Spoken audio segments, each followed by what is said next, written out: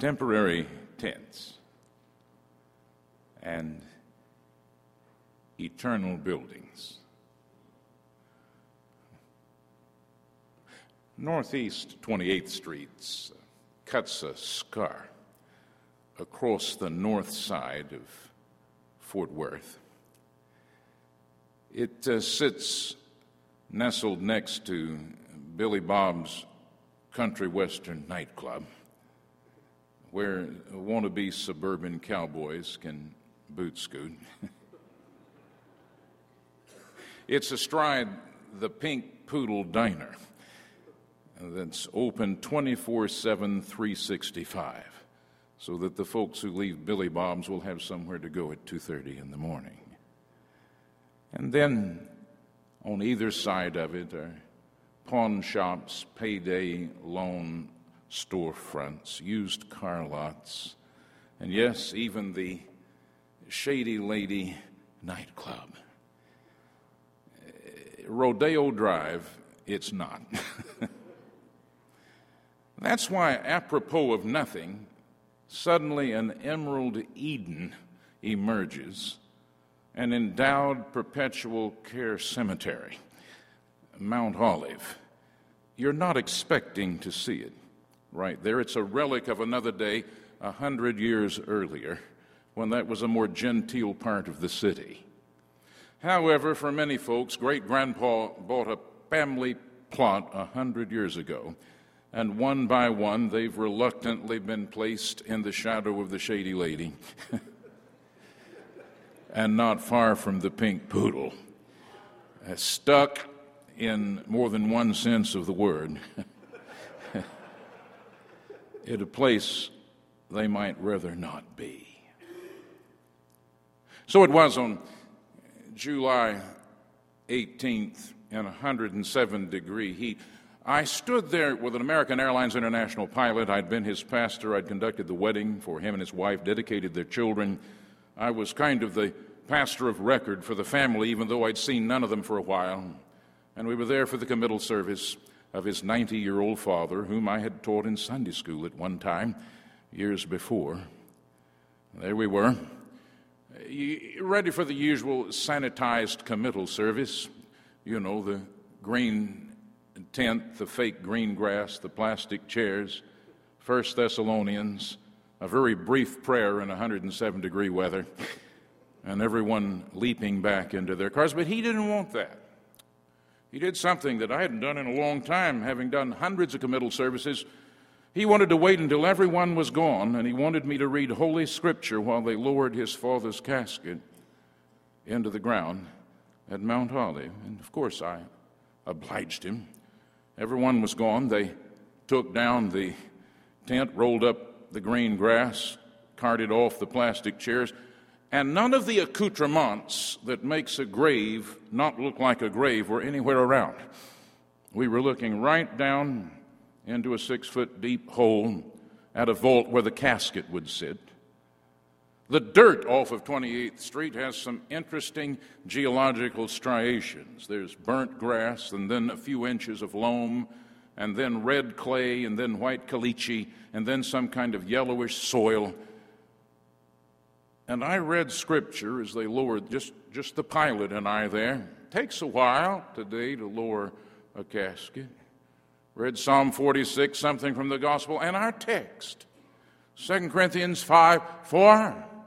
If this earthly tent house is dismantled, we are having a building from God, not made with hands, eternal, in the heavens. And I watched it. And as I walked away, I decided the first part of that great affirmation is easier to understand than the second part. It was obvious that 90-year-old's tent house had been dismantled, and we were watching it descend into the earth on that 107-degree day.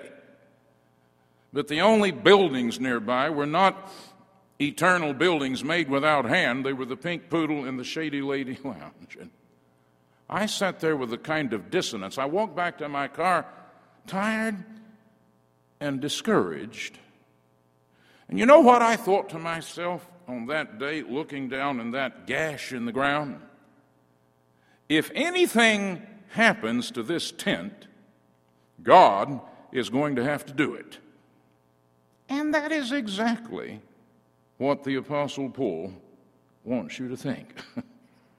This is a passage in a way for discouraged ministers. In fact, in chapter 4 and verse 1 of the previous chapter, unfortunately divided from chapter 5, he admonishes you. He says, since we've received mercy, we do not lose heart. We don't play the coward. And then in verse 16, he takes up that same theme again. In the face of discouragements in ministry, he says, we don't lose heart. And without missing a beat, part of that is this recognition that even though we live in temporary tent houses, there is a building, a habitation under construction from God, made without hands, in the heaven, and eternal. And so he meets our discouragement. He begins this with a word that includes us. He says, we. I wouldn't limit that just to the apostles or the apostolic cohort. We. He taught this to the Corinthians. He seems to suggest that it was fundamental, that it was very much the foundation of what he had said in Corinth. Not peripheral, but central. That we in this tent house have an eternal building. We. It's in the Apostles' Creed, every version of it. The most ancient version, the Catholic version, the Lutheran version, the Methodist version, and the Catholic version. We believe in the resurrection of the body and the life everlasting. It's easy to look at this passage in the general, sometimes hard in specific, because it talks about a world we know nothing about, but he does talk about something we know and something we have and some reason we groan and something God has done. He says we know that if this tent house is dismantled, we have a building in the heavens. We know it, not in the sense that other epistemologists know things, not in the sense that Plato imagined those shadows and knows some ideal world up there somewhere, not in the sense that Descartes sat in that famous stove and thought until he thought that he thought. Not surely in the sense of A.J. Ayer and that kind of bloodless, flat earth group of empiricists who say the only thing that exists is what you can weigh and measure. No, not that kind of knowing. It's a kind of knowing that comes from somewhere else, from the crashing in of God's act in Christ Jesus when he broke the chain of death against the wall of the sepulchre and marched out as risen Lord. That knowing. The knowing of Job, wherever that land of Uz was, when he cried out, if this skin is destroyed, I know that in my flesh I'll see God. It's the knowing even in verse 16 of the previous chapter, where Paul says this outer person is in the process of perishing, but at the same time, that paradox, the inner person is being renewed. And he knew that the God who renewed that inner person would one day renew everything about him. And so it was that kind of, it's the kind of knowing of a sunflower, I'd say. It's a kind of poetic knowing that heliotropic flower bows its head to the east in the morning and follows the sun till it bows its head in the west. It's the kind of knowing of a ruby-throated hummingbird, tiny bird that takes off from Central America by some unseen clock and makes its way to Canada and then makes its way back. It's even the kind of knowing of those theoretical physicists who ever since Einstein did his work knew that there was something else out there. They called it the God particle, that fourth force. They knew it was there intuitively. They knew it was there mathematically. But just now, having spent hundreds of millions of dollars on a particle accelerator on the border of France and Switzerland, they finally saw what they knew was there. Several years ago, Eugene Peterson here, who translated The Message and wrote 100 other books, and I asked him, how did you do that? It's kind of a silly question, but he said, everything in nature illustrates something in grace. Now, I know that's an argument from faith to faith. Richard Dawkins isn't going to fall on his knees and say Jesus is Lord. But from faith to faith, it's what we know. And Paul says one thing we know is that we are a tent house. He knew something about that. Acts 18:3, he glues himself there at Corinth to Aquila and Priscilla. They were skenopoioi, tent makers. I don't know. I don't think he made great pavilions for the Romans. I think he repaired worn-out goat hair tents on that site by lamplight at night. He knew that they frayed, that they came apart, that the gossets came out, that the wind blew them down. But he knew about tents more than that, because in his DNA, in his Hebrew DNA, he remembered those years when the whole nation lived in tents, striking them and moving. He remembered the same thing Hebrews remembers all the way back to the blood of Abraham that flowed in Paul's veins. Abraham settled down permanently in tents along with Isaac and Jacob, who were heirs with him of the same problem, because they were looking for what? They were looking for a city, some kind of permanent habitation. It wasn't hard at all for Paul to think about this living in a tent house. Tent house indeed. One cell mutates. We're out of here. Run one red light. Walk into one convenience store at the wrong time. Get on an airplane like the Air France flight June 1st, 2009, where one little instrument, a piton that measures airspeed, freezes over, and 228 people at the bottom of the Atlantic. Yes, we live in a tent house. I don't think you have to say too much. We know that part. Have you ever lived in a tent? I lived in a tent one time on South Padre Island for a month.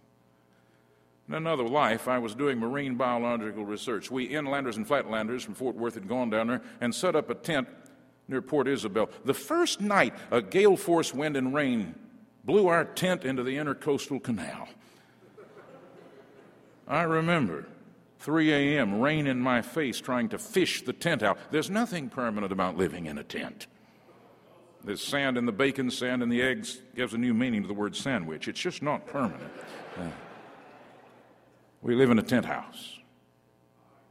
A lot of us are fooled in the way William Saroyan was. Lived from 1908 to 1981. He was an epigrammist, a witticist. He said, I know everyone would die. I just think there'd be an exception in my case. No. It really doesn't take Holy Scripture to demonstrate to us the truth of the protasis for you Greek students. If this tent is dissolved, we know that.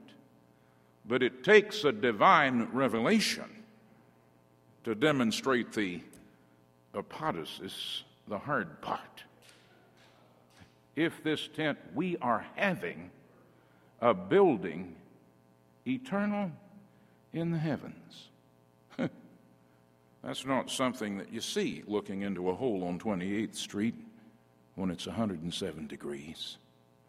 That's something for which the apostle has to part the curtain, lift the shroud, pull away the veil, and say with apostolic authority, we are having it. In fact, he even breaks the rules of grammar.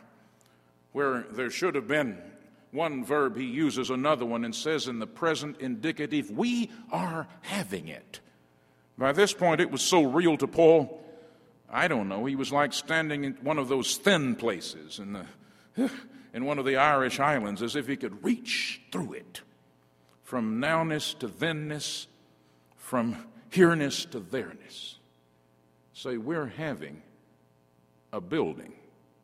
I don't think you have to look far for how that must have come to Paul. There, even at Corinth, working on those tents at night by firelight, maybe the moonlight shined down on the temple of Apollo that was 500 years old when Paul was in there working on tents. To them, it looked like something that lasted forever. A tent,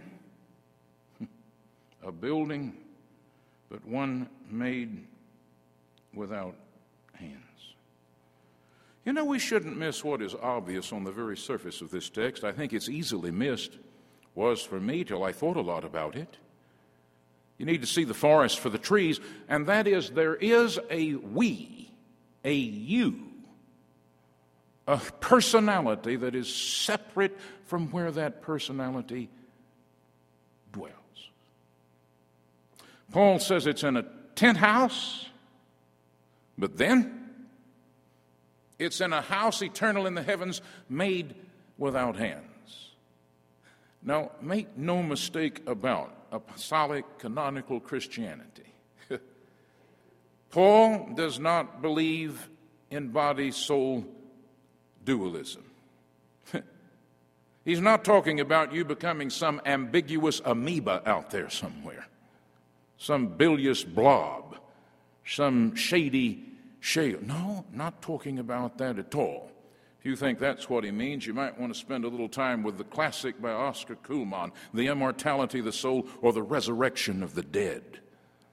Paul cannot imagine any kind of existence that's kind of whispous, effervescent, evanescent kind of thing. No, he's talking about personality that in some way, and it's a metaphor, has a new habitation. Now, don't drag that metaphor down to some crude materialism, but lift it up to what it would mean in what we can't even imagine. It's obvious. The text was read. 1 Corinthians 15, what we put in the ground is corruptible. It dissolves. But that day, something not capable of corruption, what we put in the ground is dishonored. All of the embalming and the rouge of the mortician cannot ultimately hide the fact that it is dishonoring, but glory. What we put in the ground, essentially weak. What comes out, powerful. Put in the ground a natural body, raised, whatever that oxymoron means, a spiritual body. That's the promise of the gospel. Paul knew something that the Greeks around him didn't know. In Athens, visit the National Museum for many reasons, but over there are some funerary monuments from Attic, Greece. The sadness of them reaches out across 2,300 years.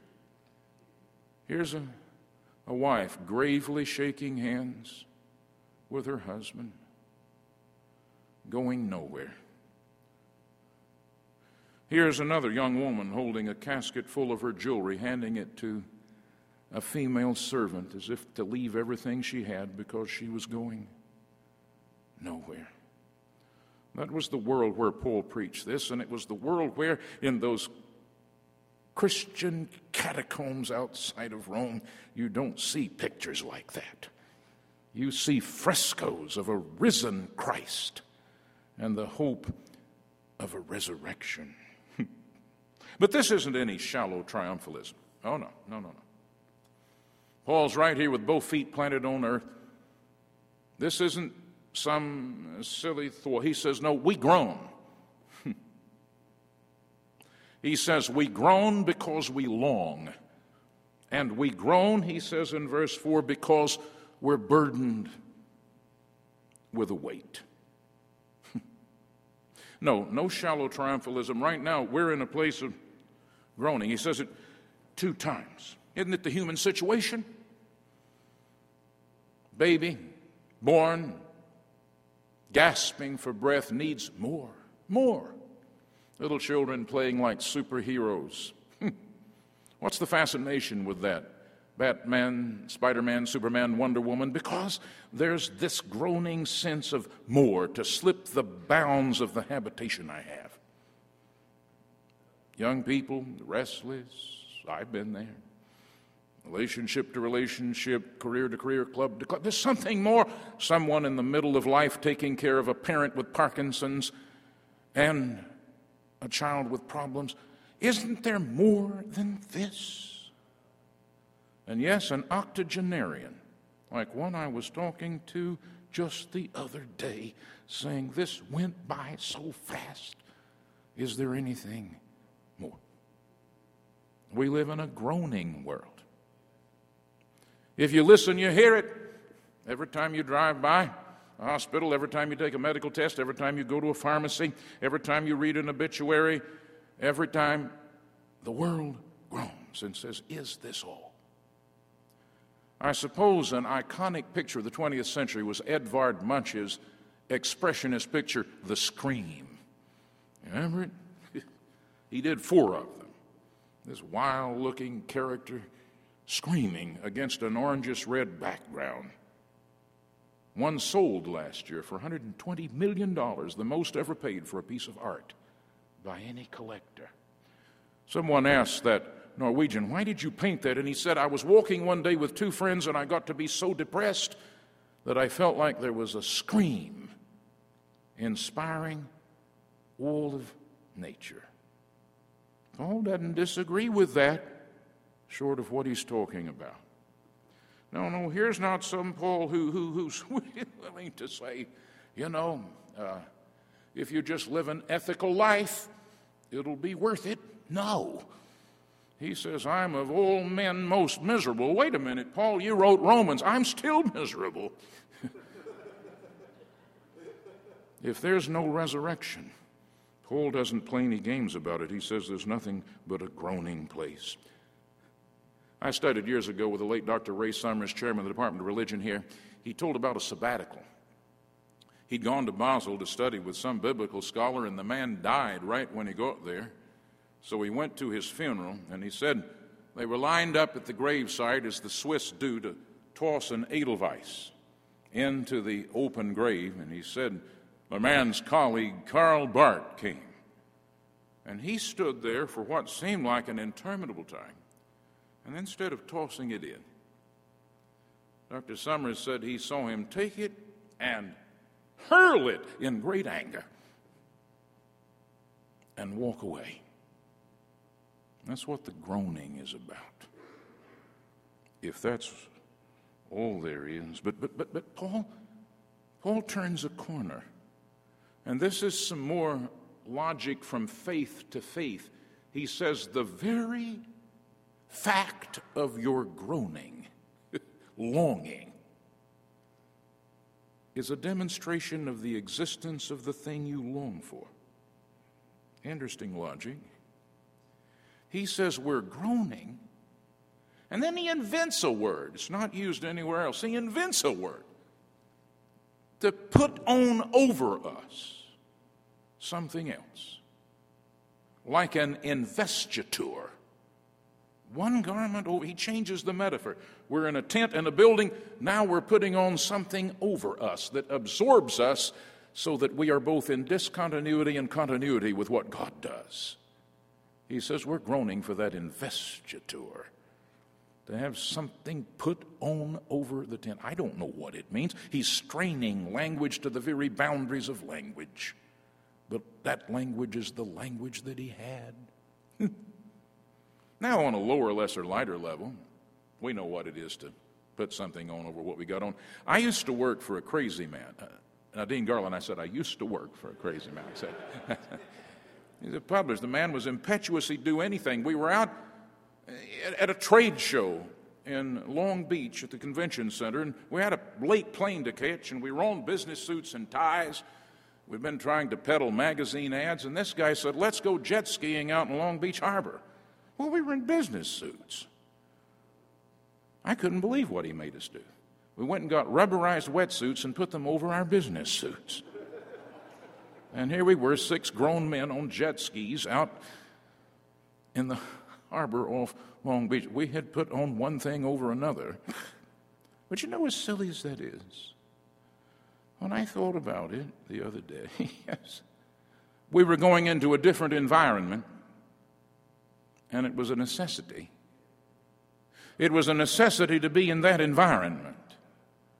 As silly as that is, how many times did I tell my sons before they went out to ski, layer up, you're going into a different environment. I don't know what Paul means by these words, but he says the very longing is the evidence of the thing longed for. I'm hungry. Universal longing. There's food out there. I'm thirsty, parched mouth, cotton-mouthed with thirst. That means there's water out there. I long for intimacy. That means there's a friend or a marriage partner. I'm curious, and there's a world that responds to that curiosity. And Paul would finish that syllogism by saying, behind every other longing is this longing, from a tent to an eternal habitation. Just makes sense. You know, it's good to get it out of the abstract and put it in the concrete. Paul wasn't writing 2 Corinthians 5 in the cool comfort of a $25 million seminary building where we can muse about text. He was writing it in a world looking at tombs all the time, and maybe standing over a grave on 28th Street's the right place to think about this. Or maybe thinking, in a few days from now, April 4th, be the 45th anniversary, 1968.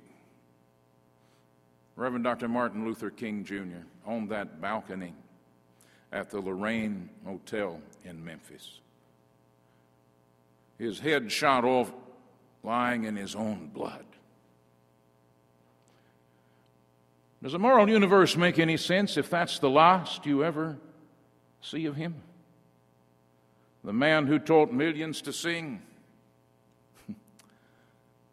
"We shall overcome"? I don't think so. I think there ought to be a million-voice choir singing, "We have overcome." Here's that young man earlier mentioned, Clint Dobson, who stood behind this very desk and preached as the outstanding preacher. Is the end of that March the 3rd, 2011, strangled in a church office where he was pastor? I think not. I think of Clint Dodson, forever, 28, a personality that filled a whole room, an inquisitive mind, having forever to be who he is. April 9, 1945, Pastor Dietrich Bonhoeffer pulled out of bed at dawn in a squalid, ugly little concentration camp, Flossenburg, stripped naked, hung from a rope. Was that the end of the man who wrote a book telling us how to have life together? I think not. There is a lordly logic about what Paul writes. That if this earthly tent house is dissolved, we are having a habitation of God without hands in the heavens.